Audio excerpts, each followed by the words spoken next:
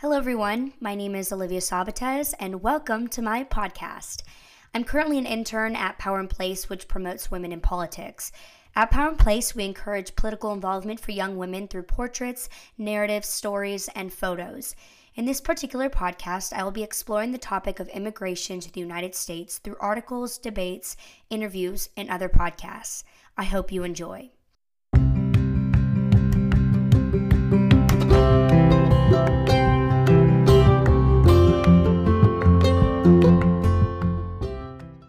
The wonderful intro and outro music that I used is from a website called blue.sessions.com. It's called Molly Molly, and it's by an artist called Barstool. So that is where you'll be hearing the music today, and I hope you enjoy this podcast.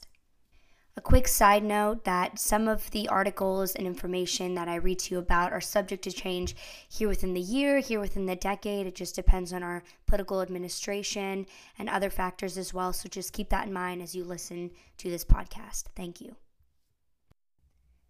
The first documentary that I want to explore is Which Way Home, directed by Rebecca Camisa. This documentary is about a group of young, unaccompanied minors traveling from Central America to the United States on a Mexican freight train called La Bestia. The camera crew followed a group of children and teenagers on their journey to the United States. This heartfelt documentary begs the question, why are these kids barely 13 years old, yet traveling by themselves, risking injury and death just to come to the United States? It makes you wonder, what's their family like? What is their home like?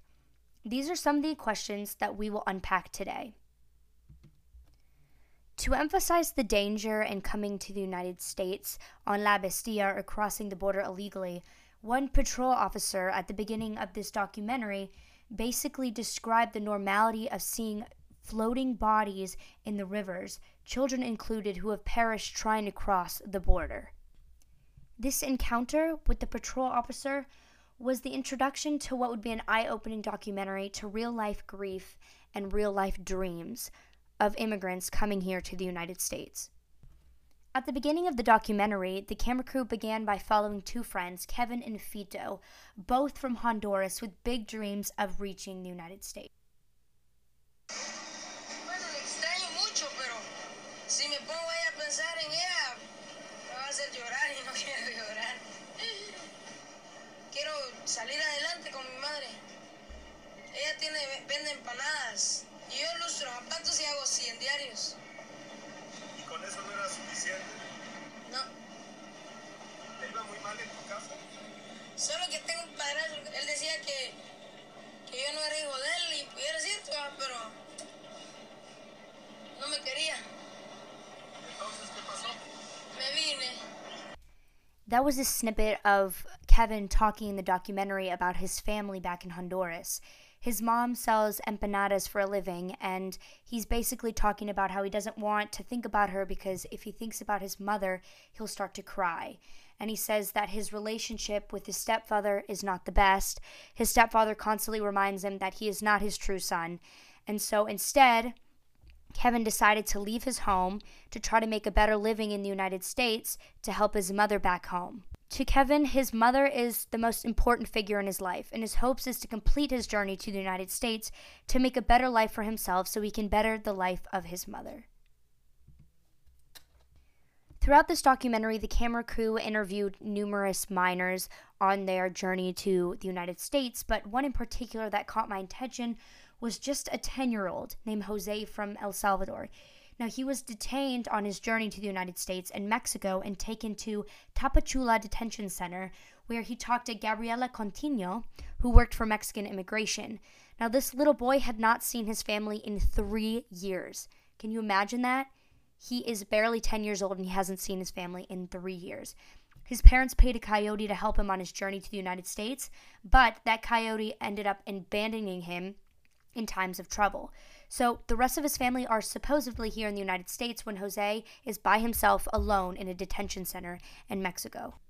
¿Hace cuánto que no ves a tu mamá? Como 3 años. ¿Tu papá? También. ¿En qué lugar vive tu mamá? En Nueva York. ¿No sabes el número de teléfono de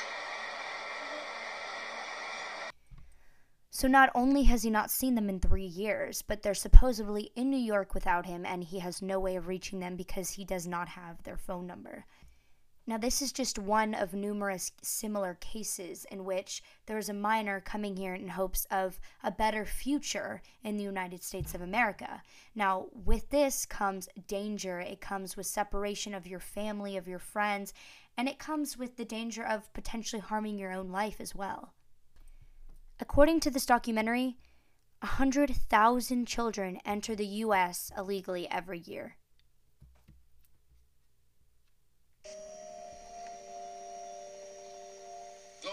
It's sad. It's sad to find a child that's been left in the hands of a smuggler, because we've found children that have been raped, male kids that have been raped by their own smugglers and then abandoned. So we find them walking in a desert, near roads usually, violated. I have personally seen dead children in the desert, and in 99% of the cases, they were abandoned. Here's a 6-year-old kid, doesn't know anything about life. His parents make that decision to bring him to the United States, place him in the hands of some person they don't even know. Some person that will get drunk, use drugs, smuggles dope, and that's the person that they give their kid to. They shouldn't be surprised if their kid never makes it. That was a snippet from another patrol officer about how he has witnessed these children crossing the border and what can potentially happen to them as they embark on this dangerous journey to the United States for a better future for themselves and for their family as well. A particular excerpt from this documentary really stood out to me, and it was when talking to a lady named Gloria who left her daughter Esmeralda when she was just 1 and didn't see her until she was 13 years old in hopes of getting a better future for herself and for her child. But what really stood out to me was she said, not only do you have the possibility of endangering your life in trying to better your future, but you also never recover the time that you've lost. And that's time that you could have been spending with your loved ones, with your children. And that's kind of a love that is so dear and so deep. And that is a love that can sometimes never be recovered when you're making that journey to the United States and when you're leaving your children for such a long time at such a young age. But she did it all in hopes of a better future. So to put in perspective the journey that these immigrants have to take when traveling La Bestia is, first they go to Ixtepec, then Medias Aguas, then Tierra Blanca, and then to Orizaba, then to Mexico City, and then Lecheria Station, to Irapuato, San Luis Potosi, and then to Monterrey. So these are all of the stations that they have to get to just to get to the American border. Now, along the way, there is dangers of getting robbed, of getting sexually harassed, of getting killed, of getting thrown off of La Bestia or the Beast. All of these incredible dangers are what every single one of these immigrants face when they decide to come and travel on this train in hopes of making it to the United States. Due to thousands of migrants crossing the border, Mexican immigration formed BETA, B-E-T-A, a mobile humanitarian unit that provides water, medical aid, and information to migrants in need without enforcing the law. As the migrants start approaching the U.S. border, they will stop at Coatzacoalcos, Mexico, 1,038 miles from the U.S. border, to bathe and sleep at a place called the House of Migrants, which is a privately run shelter situated near the train tracks where La Bestia runs. So this is a ground before they head north. So according to Mimo Ramirez Garduza, founder of the House of Migrants, Mexico is the passage of death. So it's really, really, really dangerous for these migrants traveling to the United States to go through Mexico. México es el paso de la muerte para ustedes. El tren puede ser tu mejor amigo porque te va a ayudar a viajar, pero puede ser tu peor enemigo, te puede matar. Estados Unidos no es el paso de la muerte, Estados Unidos es la muerte misma. En la frontera, en el día, hay temperatura de 50 hasta 65 grados. Y esta garrafa no te va a aguantar. Ni para 3 días, en camino. Está comprobadísimo que de cada 100 en la frontera mueren de entre 10 a más de 20.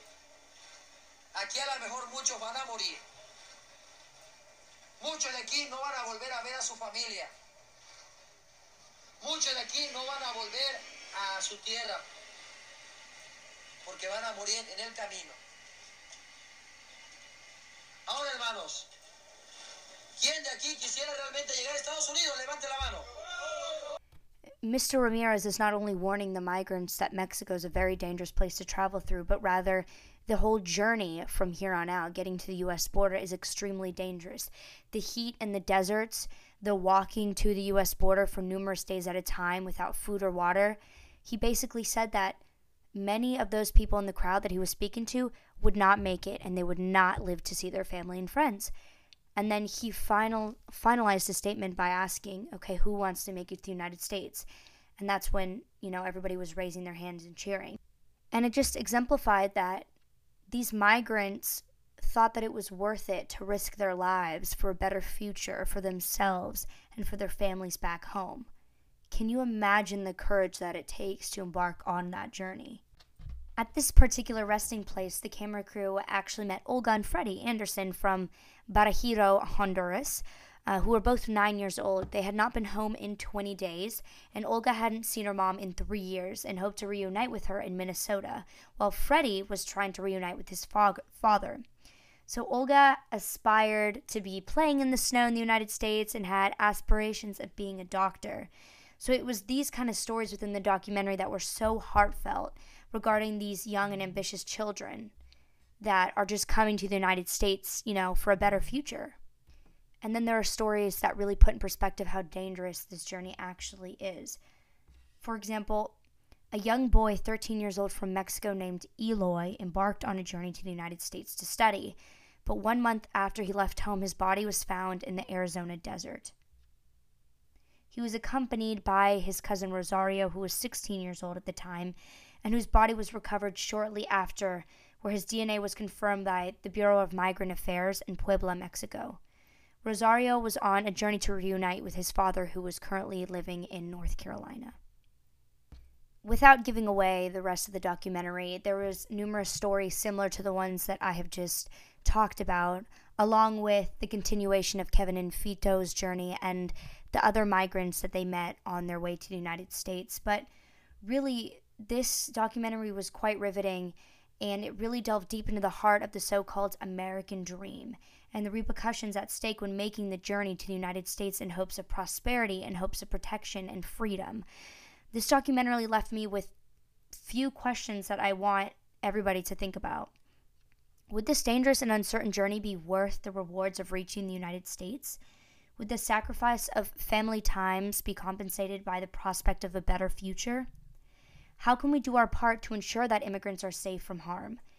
What can we do as a nation that supports human rights to assist in the communities outside of our nation that are dealing with corruption, hunger, poverty, harassment?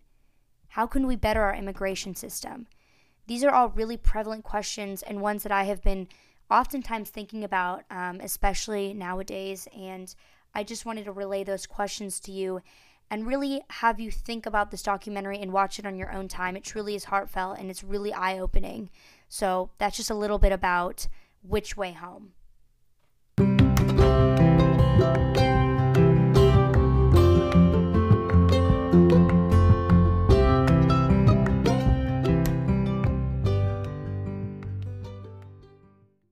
Now you will be listening to an interview that I had with Catalina Velarde. She is a lawyer here in Kansas City, Missouri, and I had the wonderful opportunity of speaking to her about immigration law and about a lot of the questions that I had. So she addressed those completely, and I really recommend that you listen to this interview to hear a little bit about her backstory, about her involvement in immigration law, and about any of the questions that you may have regarding immigration in general. All right, thank you so much for agreeing to this interview. I'm really excited to talk about this because it's a really interesting topic of mine, and I'm putting together this podcast in hopes that I can enlighten other people on this information, so we can just get started to the interview questions. But before we get to the first one, why don't you tell us your name and a little bit about yourself. Sure. My name is Catalina Velarde. I am an attorney here in the Kansas City metropolitan area. I work, mainly my focus is serving immigrant clients, so Spanish-speaking clients. For a long time, it was mostly in the area of immigration. Now it's also in the area of family law and mediation, and serving also as a guardian ad litem in divorce and guardianship cases. Since I am a Spanish speaker and an immigrant myself, born in Mexico to Mexican parents, I understand the community, so that's why I seek to serve them. That's amazing. My family, my grandparents are from Cuba, actually. Awesome. So he wrote a whole book, and I speak Spanish pretty conversationally. I mean, I'm not fluent. I think I'm a little more than conversational, but mainly because of my grandparents and my tita who's here today. But we'll just get started. And that was a really interesting introduction. So I may have a couple questions if you don't mind. You don't have to answer any of these if you don't feel comfortable, but we'll just go through them. Of course. So what do you think about the current immigration process in the United States? Well, that's quite a big question. So the immigration process has long been a very convoluted process in the United States. So the main immigration law that is sort of the basis for everything that happens in terms of immigration is a law that was enacted in 1965, the Immigration and Nationality Act of 1965. So that's been the baseline, and then on top of that, there's been other reforms and regulations and other things but that's kind of the baseline.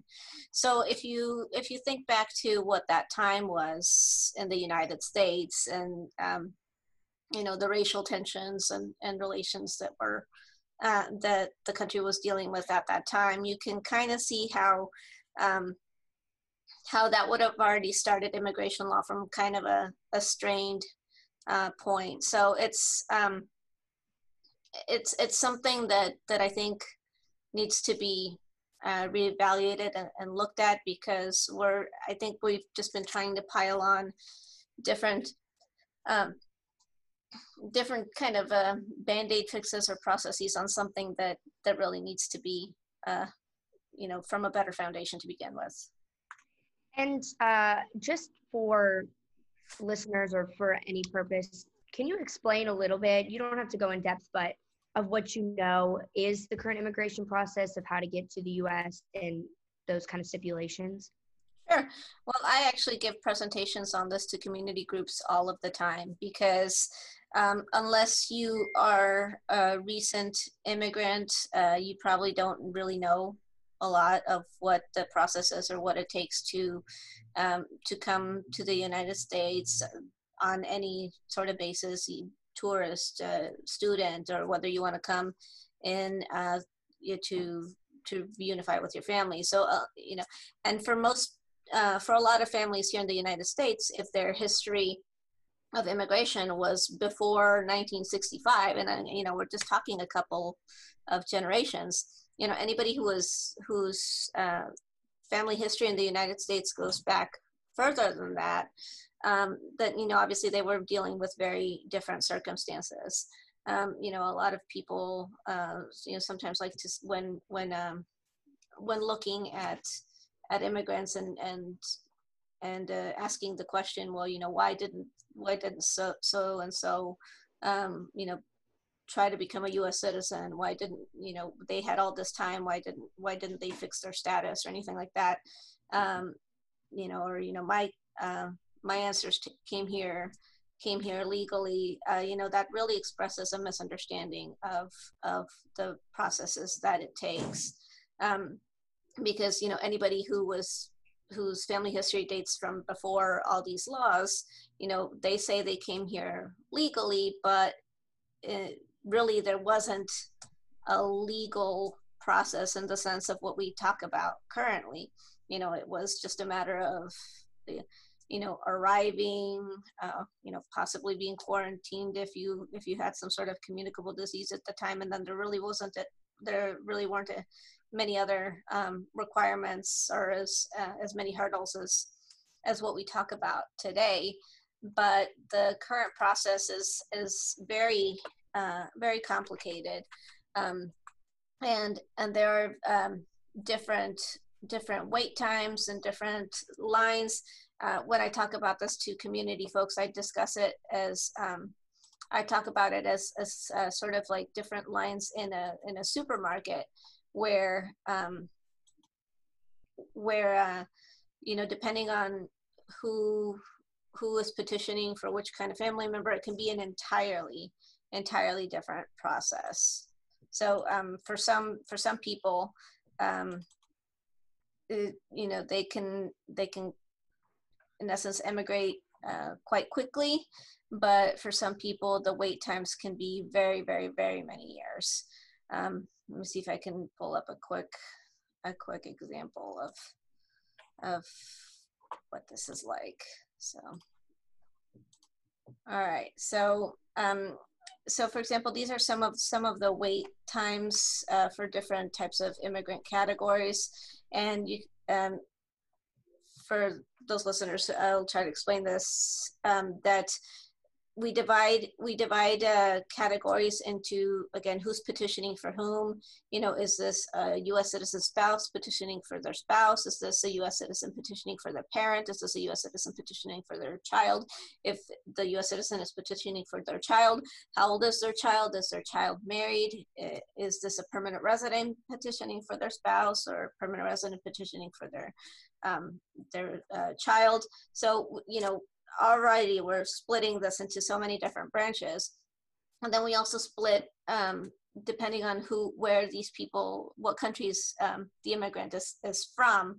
So for example, we have certain countries that have obviously a lot of immigration coming to the United States. And for example, China and India, that's just basically a numbers game. Obviously you're going to have a lot of people seeking to immigrate when you have over 1 billion people in those countries to begin with. And then, you know, with Mexico, obviously the immigration flow is natural there because it's a neighboring country. So it's to be expected. So, for example, somebody who is a U.S. citizen petitioning for their older child, if the child is from, you know, France, then right now the wait time is for people who filed their paperwork in 2014. But if you're from Mexico, your wait time is right now for people who filed in 1997. So that's a huge, huge, huge difference in many years. So again, when people say, well, you know, they had all this time, why didn't they fix their status? Well, you know, maybe they just straight up could not have. So you bring up a really interesting point, because I watched, and I'm sorry, I keep on moving. I'm just trying to find an internet connection, but you bring up a really interesting point, because I watched this debate on Intelligence Squared, and it was one of the questions that I have for you actually, and is should DACA recipients receive citizenship? And the two that were for the motion actually talked about the visa process. And when I was listening to it, I wasn't fully grasping the idea because of exactly what you said. It varies depending on who comes from what country. And they mentioned some people were waiting for their visas from 1995. And I was like, how is that possible when there's some people that are getting their visas so much sooner? And it is for that very reason. So that is exactly what I wanted to clear up. So I appreciate that. Yeah. So the reason some of these countries are split up is because, again, back you know, many decades ago, somebody somewhere decided that no one country could consume all the visas, because normally visas, how they're processed is basically, you know, sort of by your order in line, you know, just by your time in the queue. But someone somewhere decided that we couldn't have any one country taking up all the visas in any 1 year, because these visas are limited. So we decided that no one country could take more than 7% of the visas. So again, you're talking, you know, a country like China or a country like India, that's, you know, 7%. her own limit phone number. limiting them only to 7%. Give me a I mean, second, I will that's, be more than happy to you're provide you're that phone causing number, this okay? insane backlog No that problem. that again, let me show you a little bit of how it turns out to be. So Okay, so are if you if ready? you're limiting people only to like The phone 7%, number is 816 just like 237 look at from Mexico, you've got over like 1.2 million people from Mexico waiting in line, and what this means is that where somebody in a normal in who's not from Mexico might only be waiting 10 years, somebody from Mexico might be waiting half a century. Mm-hmm. So I mean, is that realistic? Is that realistic for somebody to wait 50, 60 years to reunify with their child, with their parent, with their sibling? And that 7% ceiling, has that been standard for years now, or it has been? Okay, because Many years. that debate was in 2016, so that would make sense that it was kind of It's the a same. lot. Yeah, so like these are the limits. So a U.S. citizen who's petitioning for their unmarried son or daughter who's over 21, only 23,400 of those can be processed any 1 year. That's for the whole world. Wow, that really does create a major backlog. It does. So I think that leads us to our next question. Should there be a pathway to citizenship for DACA recipients? You obviously can twist this question however you would feel right about doing so, but that is just a question, again, from the Intelligence Squared debate, and I found it really interesting. Sure. So when talking about DACAs, so what DACA means is deferred action for childhood arrivals. So let's take the first part of it, deferred action. So deferred action is like prosecutorial discretion. This is a principle that's existed in law, just normal criminal law, where a prosecutor can decline not to prosecute a certain case, accepting like we might have enough evidence to prosecute, but is it really worth it when you weigh everything out? So as far as immigration law, deferred action is also something that's existed for a long time. And actually one of the most famous cases of somebody getting deferred action was actually John Lennon from the Beatles. So he had come in on a tourist visa, and he had actually overstayed. So he was actually, should have been deported. But his attorney found out that there was this process that immigration authorities could basically decide to like, we'll just not really concern ourselves with you, like you're not really worth it to try to deport. So John Lennon was one of the first people to actually get deferred action. At that point in immigration law, the process was kind of like it was used, but it was kind of kept under the radar. So since then, immigration authorities have used deferred action in different situations. Like for example, they've used it for victims of like severe domestic abuse, or for example, they've used it in the case of like natural disasters, where I think during Hurricane Katrina, when there were like a bunch of international students who couldn't continue going to school because obviously there was no way to do so, the United States granted them deferred action, because if you're an international student and you're not going to school, technically you're in violation of your status. So again, this principle has been used at many different points. So what happened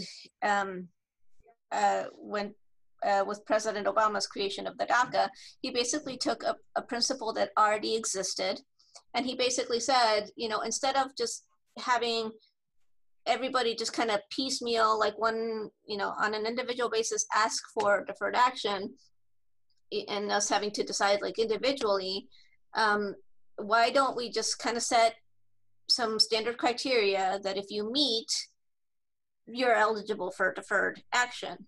And the criteria is actually pretty high. You know, you have to have been in the United States before you were 16.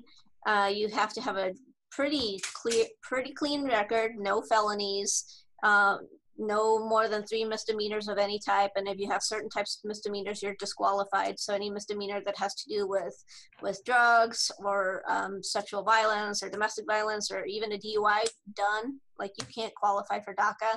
You have to have met certain educational standards, have to have been in high school or completed high school. So again, we're already setting the mark pretty high, and you know, a lot of young men and women applied for this program and have, you know, held that standard. So, you know, it really is a question of, you know, a lot of folks talk about, you know, what kind of people do we want to allow to immigrate? I mean, we're already, with folks that are in the DACA program, we're already, you know, we've already got a group of people right there that have met a pretty significant standard. And DACA recipients have been constantly shown that when they do receive DACA, you know, they increase their income, they purchase homes, their entrepreneurial rate is like twice the national average. So why would we not want these folks? And then to add on to one of the points that you made is about John Lennon was the problem of enforcement here in the U.S. And so those who are arguing against the motion on this question for Intelligence Squared actually said, our main problem here in the United States is not necessarily that we need to be granting citizenship, but rather like we need to be better at enforcing our policies. What do you think about that statement? Well, I mean, enforcement is also just a whole different discussion in itself. I think you know, enforcement is certainly difficult at times, just on the numbers, because of if you kind of consider the presumed number of 11 million persons who are undocumented. I mean, that's quite a lot to enforce. But then again, you know, you have to take a look at when enforcement happens. Again, is it pursuing people who kind of like the DACAs have really not you know, not committed, you know, significant felonies or the like, and really their only fault is a civil fault, an administrative fault of not having the lawful immigration status. Yeah, I mean, that's a tough question. It is, yeah. I found that an interesting point because it was so radically different from those who were arguing for the motion that I was like, that is a very odd way of countering their motion, but I found it interesting. Okay, we can move on to the next question. Sure. So what are the obstacles of those who you have represented? Good. I mean, it kind of really depends on the type of case that it is.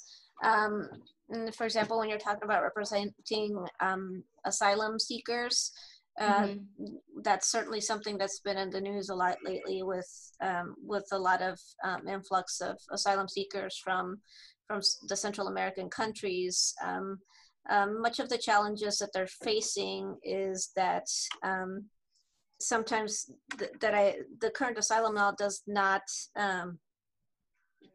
quite seem to recognize the realities of the current situation in those countries. And what I mean is the following. So in order to be eligible for asylum, there's certain elements that you have to meet. For example, you have to have been harmed, you have to have been persecuted, so harmed, or if you weren't actually harmed in the past, there has to be a real fear that you're going to be harmed in the future. You have to be harmed on account of a specific reason. So, you know, thinking to the the seminal example of persecution for asylum would be something like Nazi persecution of the Jews. So, persecution on account of their religion. So you have, not all reasons for persecution are valid asylum reasons. So you have to be persecuted on account of your race, your religion, your national origin, your political opinion, or sort of our catch-all category. But the gist is that you have to be persecuted because of something that you can't change or should not have to change. So, you can't change your race. You should not have to change your religion just because somebody is persecuting you over it. So, for example, you can't change your national origin. It is what it is. You can't change you should not have to change your political opinion. Or, for example, if you're being persecuted on gender, can't change your gender. Or if you're being persecuted because you're LGBT, should not have to change, can't change. So the same idea. So, but the reality in a lot of Central American countries is that there is significant persecution of communities by by gangs, by sort of these broken down governmental structures, but it's not always clear, or it's not always evident whether a gang is, does the gang want to hurt you because of your race? Not exactly. Do they want to hurt you because of your political opinion? Not exactly. But I mean, is it a very real chance that they'll do something to you if you don't do what they say? Yes. A lot of these Central American countries, I mean, they have murder rates that are high as about any place that's not an actual war zone.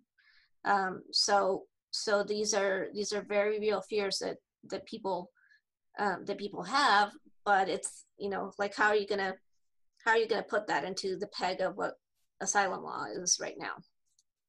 That's really interesting. I have one more question on the DACA situation, just for my Sure. own clarity. And I just read back in my notes from some of the sources that I read. And I just want to clarify, DACA recipients do pay home and property and income tax, or they pay property and income tax. I think Sure. that's a common misconception that I just wanted to clear up. When I was watching the debate as well, they addressed this, and I just wanted to talk a little bit about it for my own clarity and for those who are listening. Oh yeah, for sure. Yeah, immigrants pay taxes, even folks that are not just DACA recipients. So with DACA recipients have lawful work authorization and social security number. So payroll taxes being deducted, and again, kind of like I mentioned, a lot of them have bought their homes. A lot of them have bought their first vehicles. A lot of them have started businesses. So all of those, that's just taxes. And same thing with the undocumented immigrant population that's not DACA. Same thing, they pay property taxes, they pay sales taxes.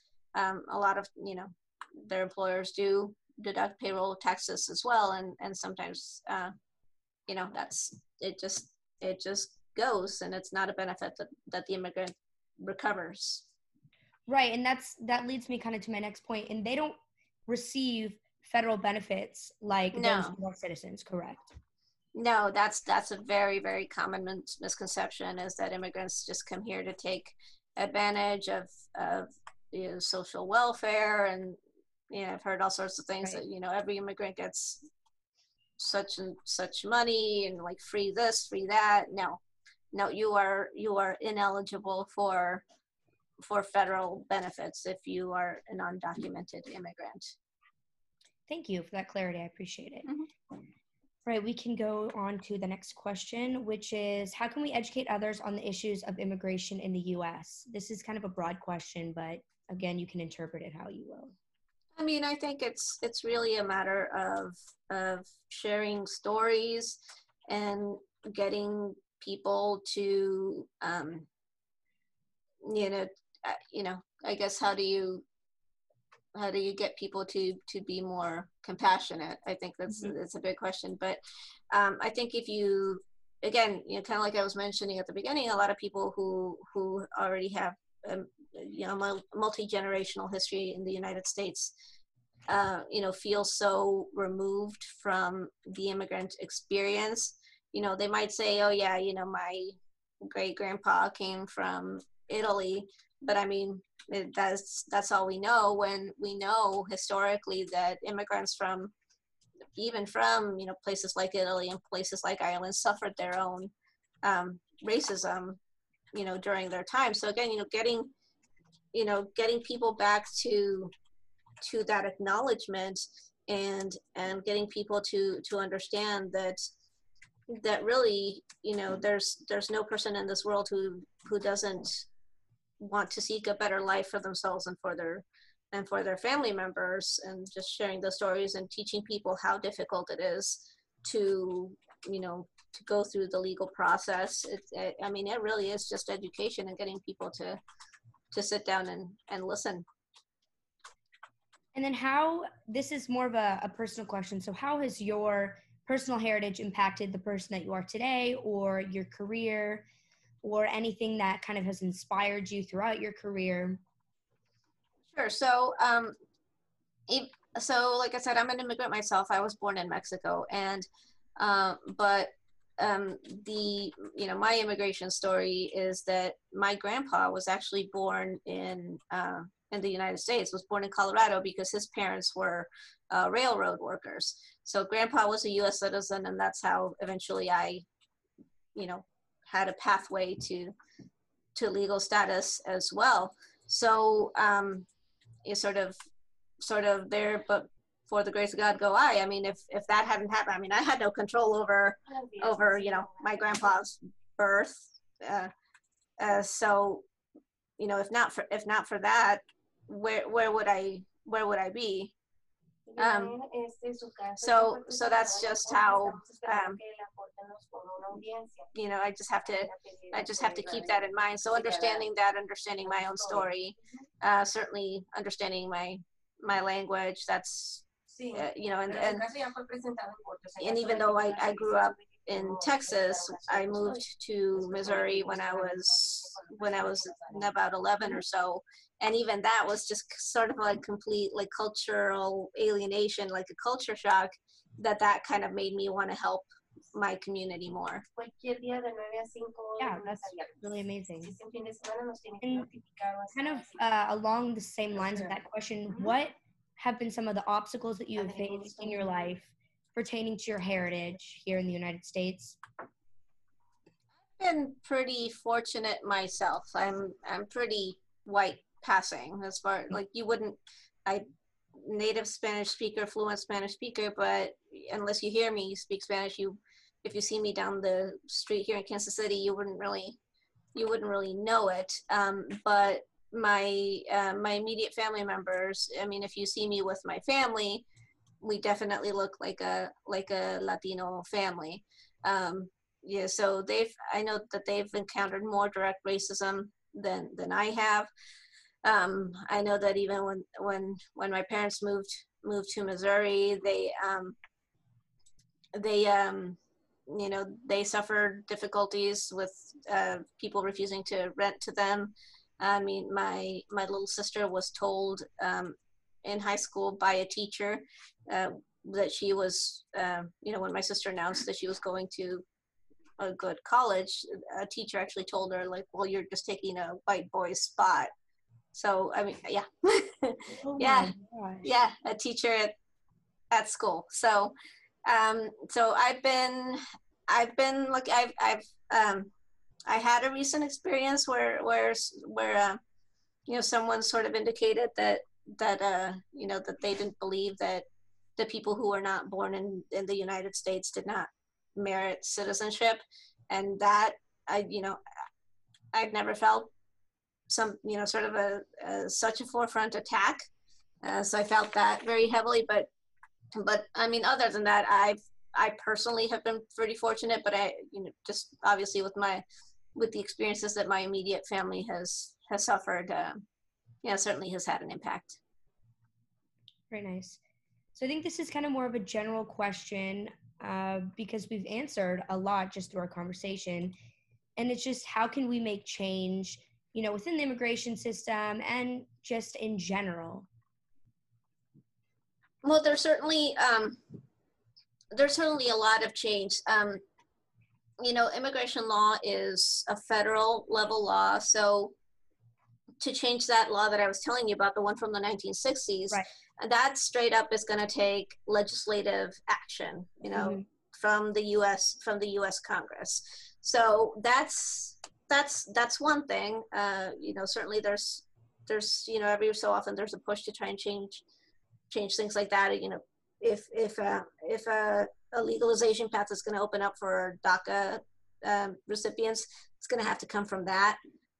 So there's that high level action, but just because that's federal, we shouldn't think that there's not something that can be done more at our state and local levels. There are always things that can be done, even at your local level. You can always contact, look at your city, look at whether your city has any ordinances or resolutions that talk about their behavior towards immigrants. You can take a look at your local police department and see how they serve non-citizen communities. Like, do they offer resources, like language access resources that help immigrant communities build trust with the police department, so that they report crimes so that the police is aware of when the immigrant communities are being abused.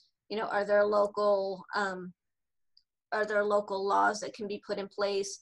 Like, for example, several states allow persons who are not citizens of the United States to have a driver's license or to have some sort of ID.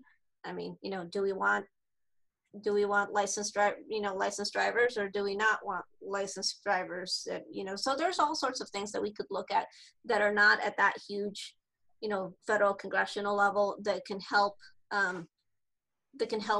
build a better community at your level. And then I have one more question that's kind of widely talked about and slightly controversial, but it's the idea that, undocumented people who come to the U.S. take, American citizen jobs, particularly those on the lower echelon of, the economic scale. Mm-hmm. What is your conception of this idea?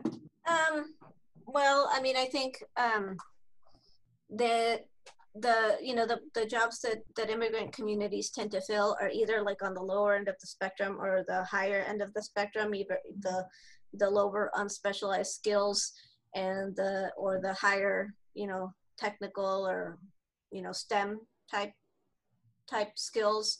Usually, obviously, there's a lot more demonization of the lower skills. But I mean, if you talk, there's been some documentaries, and if you talk to the farmers, the people that employ, for example, migrant farm work labor, they talk about how they need that workforce. I mean, and that is the workforce that puts food on our tables. I would love to watch one of those documentaries. So if you have the link, or at any point in time, just email them. I'll send you some stuff to watch for sure. Perfect. I think you have completely answered everything to the utmost, and I really appreciate your time. Of course, anytime, yeah. If you come up with some question later, just let me know. Thank you.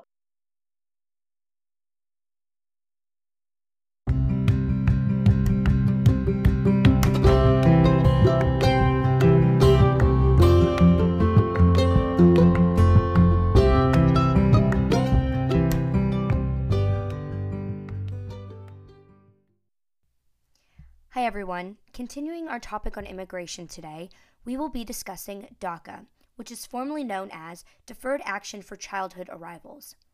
DACA grants undocumented people who came to America as children the right to live, work, and study in the U.S. temporarily. The DACA program was created by the Obama administration on June 15, 2012, and granted around 689,800 temporary residents, according to the Immigration Services as of September 4, 2017. But the issue that we run into present day is the possible eradication of the DACA program from the Trump administration. One of President Trump's main campaign points in 2016 was the dissemination of the DACA program, saying, and I quote, "We will immediately terminate President Obama's 2 illegal executive amnesties in which he defied federal law and the Constitution to give amnesty to approximately 5 million illegal immigrants." Now, this quote was followed by another quote that President Trump said, "Anyone who came here illegally is subject to deportation. This is what it means to have laws." So these two quotes came from a New York Times podcast, and this particular podcast was really interesting, and it was done by Adam Littak, who covers pertinent information about the Supreme Court in the New York Times. Continuing our conversation, according to President Trump, and I quote, "DACA was created through an executive branch memorandum after President Obama said repeatedly that it was illegal for him to do so unilaterally, and despite the fact that Congress affirmatively rejected the proposal on multiple occasions. The constitutionality of this de facto amnesty program created by the Obama administration has been widely questioned since its inception. The fact remains that under DACA, hundreds of thousands of illegal aliens continue to remain in our country in violation of the laws passed by Congress and to take jobs Americans need now more than ever. Ultimately, DACA is not a long-term solution for anyone, and if Congress wants to provide a permanent solution for these illegal aliens, it needs to step in to reform our immigration laws and to prove that the cornerstone of our democracy is that presidents cannot legislate with a pen and a vote." So we can see that there was a definite shift in policy under the Trump administration regarding this DACA program, and the public would assume that the majority conservative Supreme Court would support President Trump's idea of the eradication of this program, but it was not so. As of recently, Chief Justice John Roberts prevented around 700,000 DACA recipients from getting deported on a 5-4 Supreme Court decision ruled against President Trump's decision to eradicate DACA. So just for quick clarification, there are 9 people part of the Supreme Court, 5 of them which are conservative and 4 of them which are Democrats, and 2 of which Trump actually appointed himself. This information was according to the New York Times podcast. But according to the Supreme Court Justice Roberts, the Trump administration failed to address legitimate reasons to eliminate the DACA program, which he claimed violated the Administrative Procedure Act, which governs the process by which federal agencies develop and issue regulations. So this is according to the EPA.gov and National Law Journal. Following along on the same accord, Chief Justice Roberts said that these DACA recipients have grown to rely on this program, which is formerly known as Reliance Interest. Since this decision has further protected the Dreamers and the recent federal law that now protects the LGBTQ worker rights, President Trump has made a remark saying that those rulings were, and I quote, "shotgun blasts into the faces of people that are proud to call themselves Republicans or conservatives." So as you can see, this was a shock to President Trump, and it was quite a shock, I'm sure, to a lot of the Republican supporters here in the United States. With all this information, where do you stand? What direction do you see our country moving in? Considering conservative Judge Roberts ruled against President Trump's proposal to eradicate the DACA program, is this the beginning of a path to citizenship for the Dreamers? This leads us to our next topic. Should DACA recipients be granted citizenship? Hi everyone. Today we will delve into a very big question. Should DACA recipients be granted citizenship? So I watched a very interesting debate on Intelligence Squared from 2016 about this particular topic, and it really made me think. Many of us know and are friends or family with those who are DACA recipients, and a life without them may seem very out of the ordinary. So I'm going to summarize the points by each debater today. Representing for the motion was Mary Elena Hincapie, who is an executive director of the National Immigration Center, and her partner Angela Kelly, an executive director of the Center for American Progress Action Fund. Representing against the motion was Stephen Camarota, director of research at the Center for Immigration Studies, and his partner Rich Lowry, editor of the National Review. So, delving into the for the motion side, Mary Elena Hincapie and Angela Kelly split their argument into 3 parts. Number 1, who are the undocumented? Number 2, why are they undocumented? And number 3, what are the solutions? So these women in favor of the motion addressed the first question by stating that 72 to 88% of people support a pathway to citizenship for undocumented citizens. They said that they are not accidental tourists, and many of these undocumented citizens have lived here for more than 20 years. For example, in 2014, the average adult lived here for 13 years and a half, and if they had a citizen child, for 15 years or more. According to Ms. Kelly, they aren't spending an extra day at Disney. When people say send them home, they are missing the point, because they are home. Undocumented people make up 7 million workers here in the United States, which is 5% of our workforce. They own a home, they pay property tax and income tax. So why are they undocumented? According to Hincapie and Kelly, the U.S. immigration system is complex and hasn't been updated since 1990. There are only visas for workers and 5,000 legal pathways for thousands of immigrants who want to come to the United States legally. There is also a big visa backlog. For example, the adult unmarried sons and daughters that filed for a visa in 1995 are just now receiving them present day. Also, if you've been in the United States for more than 6 months illegally, you have to wait another 10 years before legally entering once again, which convinces many of the undocumented citizens to stay without documents. Many DACA recipients do not know any other home besides the United States. According to Hincapie, 17 million people here in the United States live in families with some relation to immigration, whether that be a direct family member or a distant relative. The local and state government net from undocumented citizens reaches $11.6 billion a year. Hincapie and Kelly say that we are a nation of laws and will benefit economically from granting citizenship to these undocumented people. Not to mention, it is morally right for us to grant citizenship for many of these undocumented citizens who live in constant fear of deportation. In addition, the government grants undocumented citizens a tax ID number, but not a national security number, so they have no way to report their income or their interests. According to Kelly and Hincapie, immigration reform would increase the GDP congressional budget. Those who receive permanent stay permits, or ITAP, at the state and local level would pay 8% of their income tax, more than the top 1% of our population.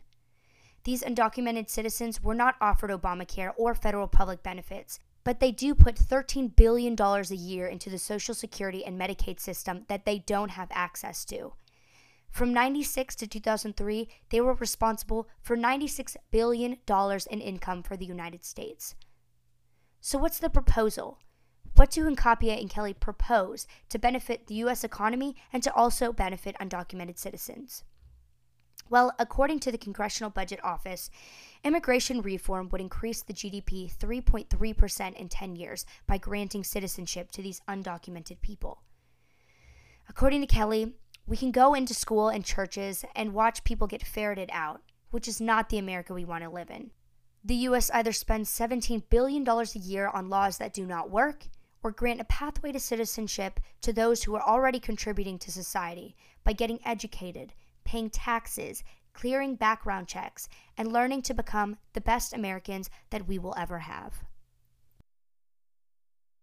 According to those on the opposing side of the motion, Stephen Camarota and Rich Lowry, this argument isn't about granting amnesty or the fact that many of these illegal immigrants work and pay their dues. Lowry said you can agree with all of those things and still not agree with giving illegal immigrants the most prized possession in the world. This solution has been tried before. In 1986, the United States granted amnesty and citizenship for 3 million illegal immigrants in this country, which was supposed to solve the problem, but it didn't, said Lowry. We actually have 4 times as many illegal immigrants in this country now, and it would only increase if we promoted the resolution for supporting the motion.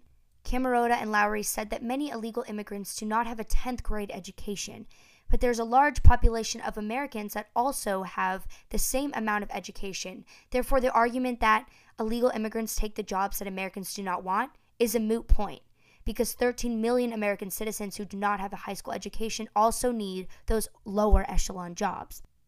According to Lowry, 7 to 8 million illegal immigrants have jobs who are competing with poor Americans, which directly affects those who are the most vulnerable part of the labor market. Of American high school dropouts, 42% of them have a job right now. And according to the National Academies of Science, people who come to the United States without a high school education are major fiscal drains to the United States economy and will cost trillions of dollars in taxpayers' money. In addition, Lowry says there's no American capacity to review 10 million applications, which would ultimately create a backlog or would force the administration to review the applications less stringently, potentially admitting those with a criminal record. Lowry and Camerota argue that this is a policy enforcement problem rather than anything else. 900,000 illegal immigrants were said to be deported, but nothing was actually imposed. 50% of immigrants are using public welfare, not because they came for welfare, but rather it reflects their education and their family size and how that affects their income. Most of them are not earning enough to pay federal income tax, let alone contribute to society because they do not have that high school education. So what do Camerota and Lowry propose? Well, they propose having better enforcement on the border, not by creating a wall, but by increasing accountability. For example, there were 100,000 employers that hired illegal immigrants, but maybe 50% of them got arrested in 2014. So Camerota and Lowry say, let's restore the law, and by doing so, we can fix the immigration system that we currently have. As I stated before, this debate was very interesting and very prevalent, and I do recommend that everybody go on Intelligence Squared and watch it for themselves. It's called Give Undocumented Immigrants a Path to Citizenship. Both teams for and against the motion brought very prevalent statistical and analytical data to the table that really made the audience think, on both sides of the story. And I think this just reemphasizes the importance of re-educating ourselves and our family and our friends on topics that are really affecting society today. So again, I really recommend that you go on Intelligence Squared and watch this debate, and I hope you enjoyed the summary.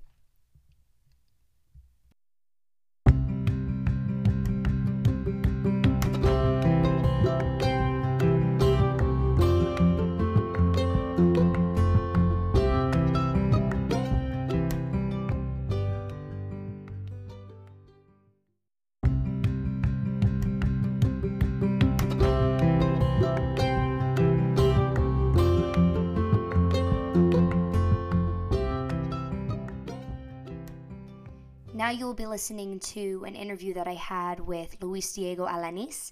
He's one of my really good friends from school. We went to high school together, and he is a DACA recipient, and he's a wonderful person, and I've always been really interested in his story. So I hope that you will listen to this interview, that you'll hear his backstory, what he's done here in the United States, how his heritage has impacted him, and I know that you'll really enjoy it, so please give it a listen.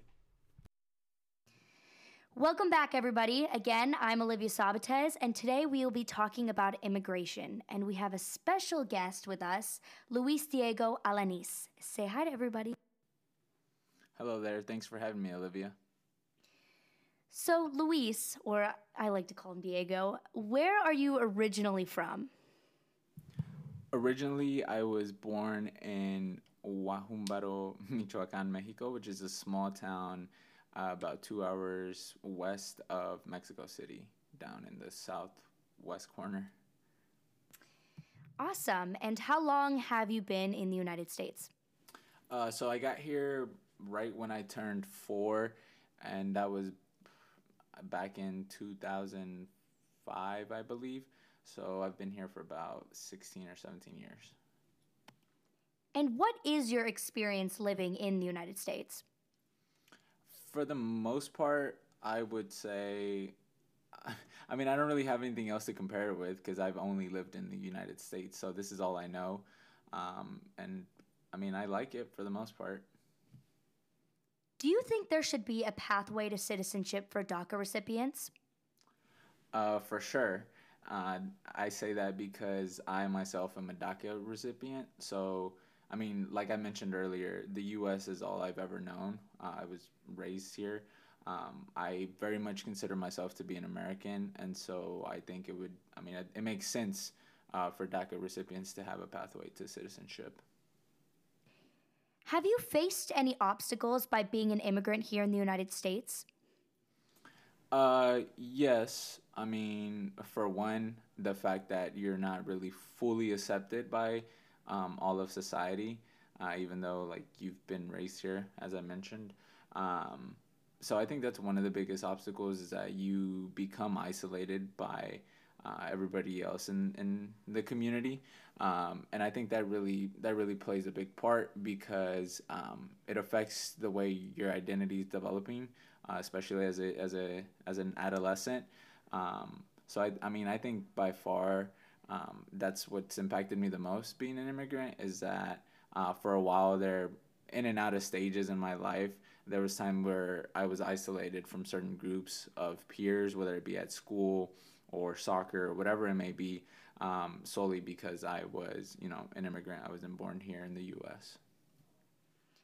And how has your heritage impacted the person that you are today? It's I mean, I've picked up on the Mexican culture that my mom raised me with, but also you know again I was living here in the U.S. the whole time, so I've picked up on American culture as well. So I've kind of got a mix of it to kind of create my own self identity, my unique persona. You are unique. We love that. Is there a specific person that you admire who has helped you or guided you along in your life? For sure. I mean, my parents, they taught me a lot of the morals that I carry. But then also, they taught me like commitment, just a lot. My work ethic, I would say, comes from my parents. But as far as navigating society and kind of life in the U.S., I haven't really been able to rely a whole lot on my parents just because they come from a different culture, so they themselves are adapting to it. Um, but lucky enough, I was able to meet some really close friends whose parents have been here longer and kind of are more familiar with the ropes of society here. And in specific, I would like to shout out the Murguia family because they really kind of took me under their wing at about the age of 11 or 12, and I kind of just been running with them since then, and I've learned quite a lot from them. Just from um, simple things to more complex things. Like dealing with school, dealing with finances, things of that sort. So yeah, definitely they have had a huge impact on me. That's awesome. We always need someone like that in our lives. What have been some obstacles that you have faced in your life? Um, in relevance to immigration or just in general? Just in general.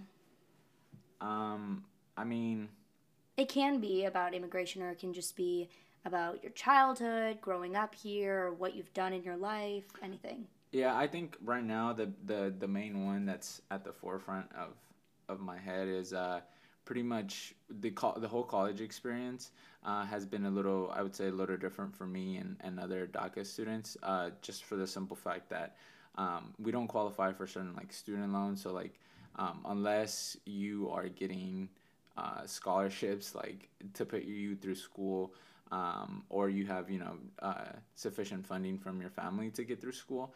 I think that's been one of my biggest obstacles was that I wanted to invest in higher education for myself, but I couldn't really do that unless I had scholarships to pay for my school because I don't qualify for federal loans and many of the student loans. So it becomes a little difficult to be able to get through college in that sense. And that's another reason why I think there should be a pathway to citizenship because that citizenship just allows for so many things. And I feel like since DACA recipients are already, raised here in the U.S. and they already contribute to the economy so much, not only to the economy, but, just in other social factors as well, that they should, have the same privileges as any other citizen who was born here, and just yeah, that's pretty much it. Yeah, of course. So, how did you come to the United States? I mean, I was brought here illegally when I was very young. I don't remember much of it, to be honest. I mean, I had just turned 4. I do know that it was illegally. Is there a particular political figure that you admire and why? I think right now I really admire Alexandria Ocasio Cortez from New York. Um, I just, I don't know. She seems so authentic to me. A lot of what she um, is, you know, stands up for is a lot of what I believe in. I mean, I really, really admire her. I feel like she's definitely she's a stepping stone in the change that's to come in our nation. Yeah, I mean, I really look up to her. I try to keep up with her as much as possible. That's a great role model. And do you think this country is headed towards a future of inclusivity or division? I think it's gonna get worse before it gets better. I definitely see a future of inclusivity in our nation, but I think here in the next few years there's gonna be a big division just because I believe there's still a lot of ideologies laying in the roots of our systems of our nation that haven't really been addressed and kind of have just been swept under the rug um, and a lot of people don't think that they're problems even though there was there were like for example um, systemic racism. You want to talk about that? It was meant to be rolled out with the civil rights bills that were passed in the 1960s and 70s, but a lot of it just kind of went covert and kind of has been laying like I mentioned like underground kind of. It's still been functioning to keep people kind of oppressed and mainly divided. Um, but I feel like we're definitely going to get to the point where we're going to start addressing these things. We're going to start having conversations about them and kind of move forward as a nation for the better of all our citizens, not just a portion of our citizens. Right. What do you personally plan on doing in the future? So my line of work is or what I'm looking at striving to go into is education. Youth education, specifically as a physical education teacher, probably at the middle school or high school level, and then coaching as well. But I mean, I want to be involved in a lot of community work, especially in the community that I grew up in, just to help people keep getting better, and be the best they can be in their life, and kind of leave the world a better place than we found it. So, yeah. That's amazing. And finally, how do you cope with injustice that envelops our societies? I first. It's a loaded question. Yeah. I think I just kind of let it seep in at first.